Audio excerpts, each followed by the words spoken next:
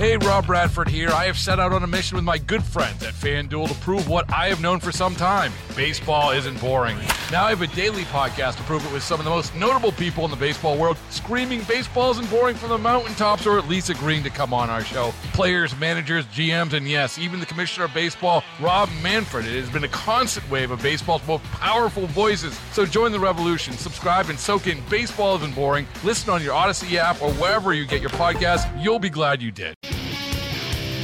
It is my favorite thing in the world to do, return a bad gift. It's Chris Ranji with Nate Gatter today. Amy Marks-Kors is out, so it is the day after Christmas. And, you know, yesterday was the day that most people get together and share their gifts with one another. And to talk about what happens next, we will visit with our good friend Edgar Dworsky on the Quiver River Electric guest line today. We've got Edgar visiting with us. He is the co-founder of, or the founder actually, of Consumer World, and he's visiting with us this morning. How's it going, Edgar? I'm fine. Good morning, guys. Thanks for having me on. Yesterday was ho, ho, ho. Today is oi, oi, oi. So, all right. So we know it's, I was just talking earlier about how I like to return gifts, and a lot of, not gifts, I don't mean it that way, but I don't mind making returns. Let me say it that way. A lot of people are against that. A lot of people will not return gifts. Is there any data to suggest that people are doing it more frequently or less frequently than they used to? I don't have any data either way, but I tell you, if you walk into a Target or Walmart today, the lines at the courtesy desk are going to be very, very long.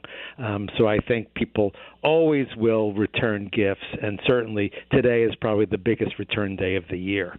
Yeah, so I know that by a study that you have done, Consumer World's 20th Annual Return Policy Survey, some places are a little more strict than they used to be in terms of returns. Absolutely. We're seeing some stores charging return fees if you want to send back the goods by mail. For example, Macy's just began a charge of $9.99 if you bought something online and you want to return it by mail if you're not a loyalty club member.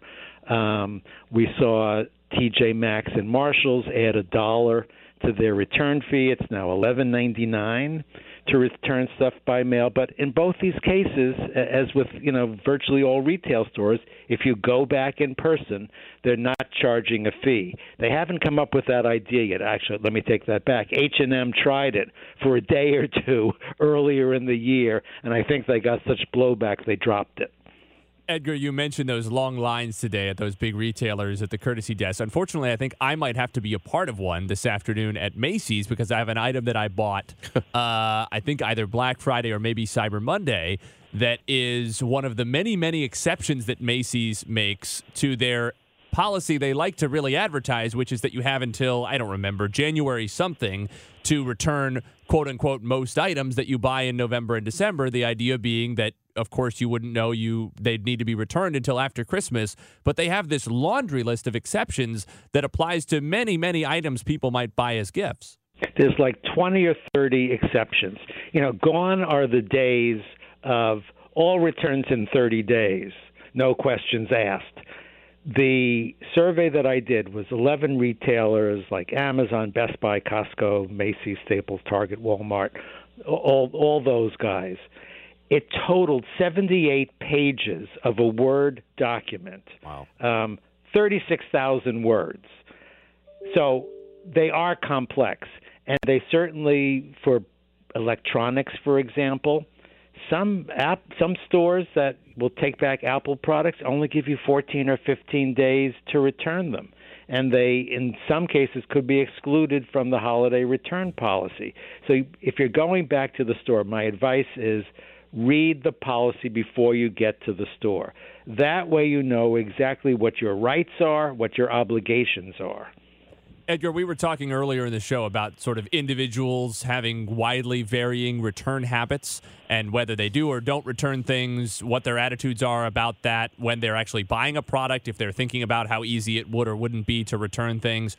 Considering that this is such a big part of your professional life, that you are a consumer of return policies and their details. What kind of returner or non-returner are you as an individual consumer?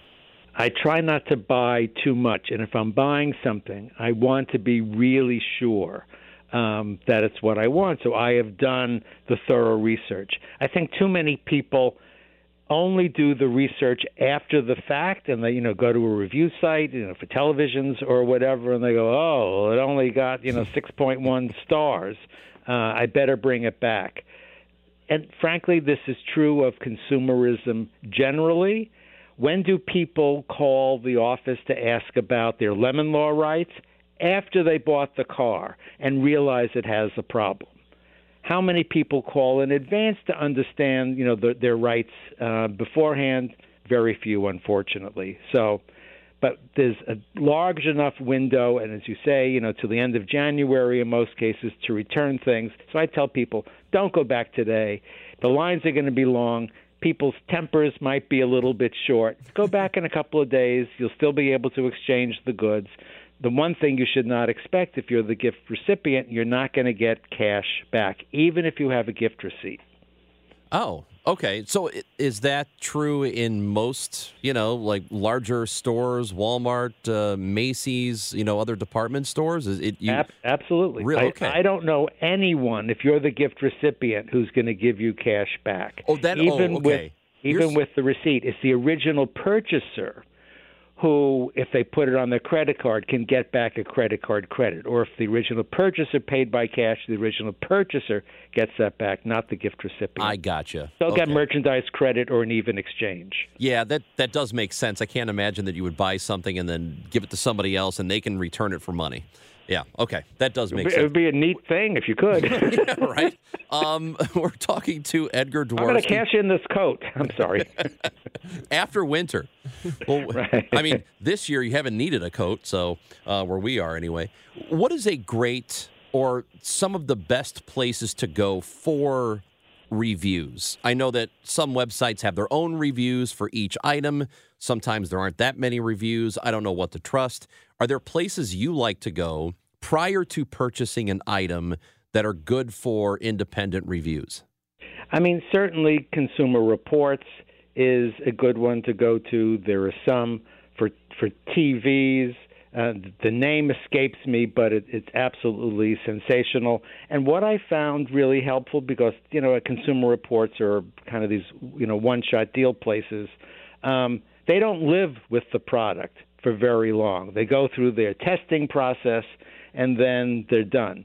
So reading the reviews with a grain of salt at the end of, the Amazon product listings, Best Buy, that really gives you a sense of real owners and what problems they've had, with the particular product.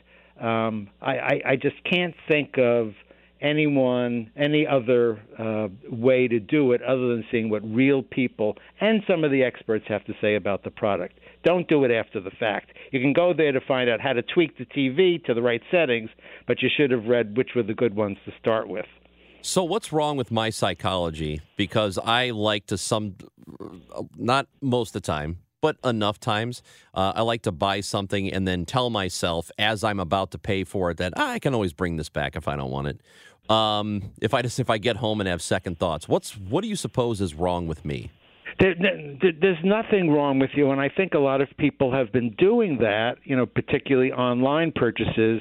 They'll buy 3 of whatever it is, if it's a clothing item in different sizes, let's say, or different colors, and they return the 2.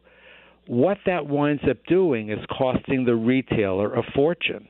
That's why we keep seeing more and more online retailers charging for returns.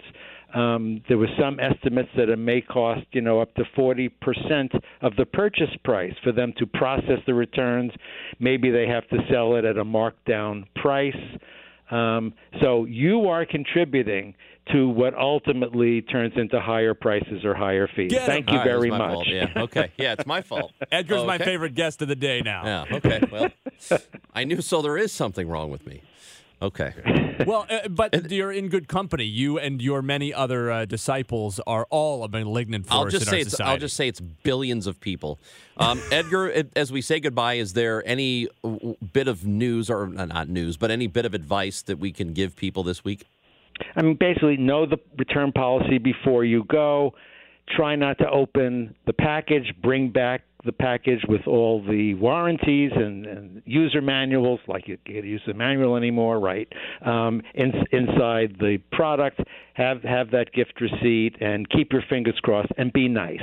Okay. If you approach the courtesy desk with pinkies up, you'll most likely get some satisfaction. Edgar, appreciate it as always. Thank you. Thanks. Bye-bye, guys. Bye now. Edgar Dworsky, founder and editor of Consumer World. That is consumerworld.org. Baseball is in full swing. NBA playoffs are heating up, and your NFL team is gearing up for training camp. Listen to the latest on the teams you love here on the Odyssey app. The biggest sports radio stations in the country, providing unrivaled local coverage of their teams, all in one place. Exclusive interviews with players, coaches, and team executives, streaming live and always available on demand. Stay in the know with your favorite teams right here on the Odyssey app.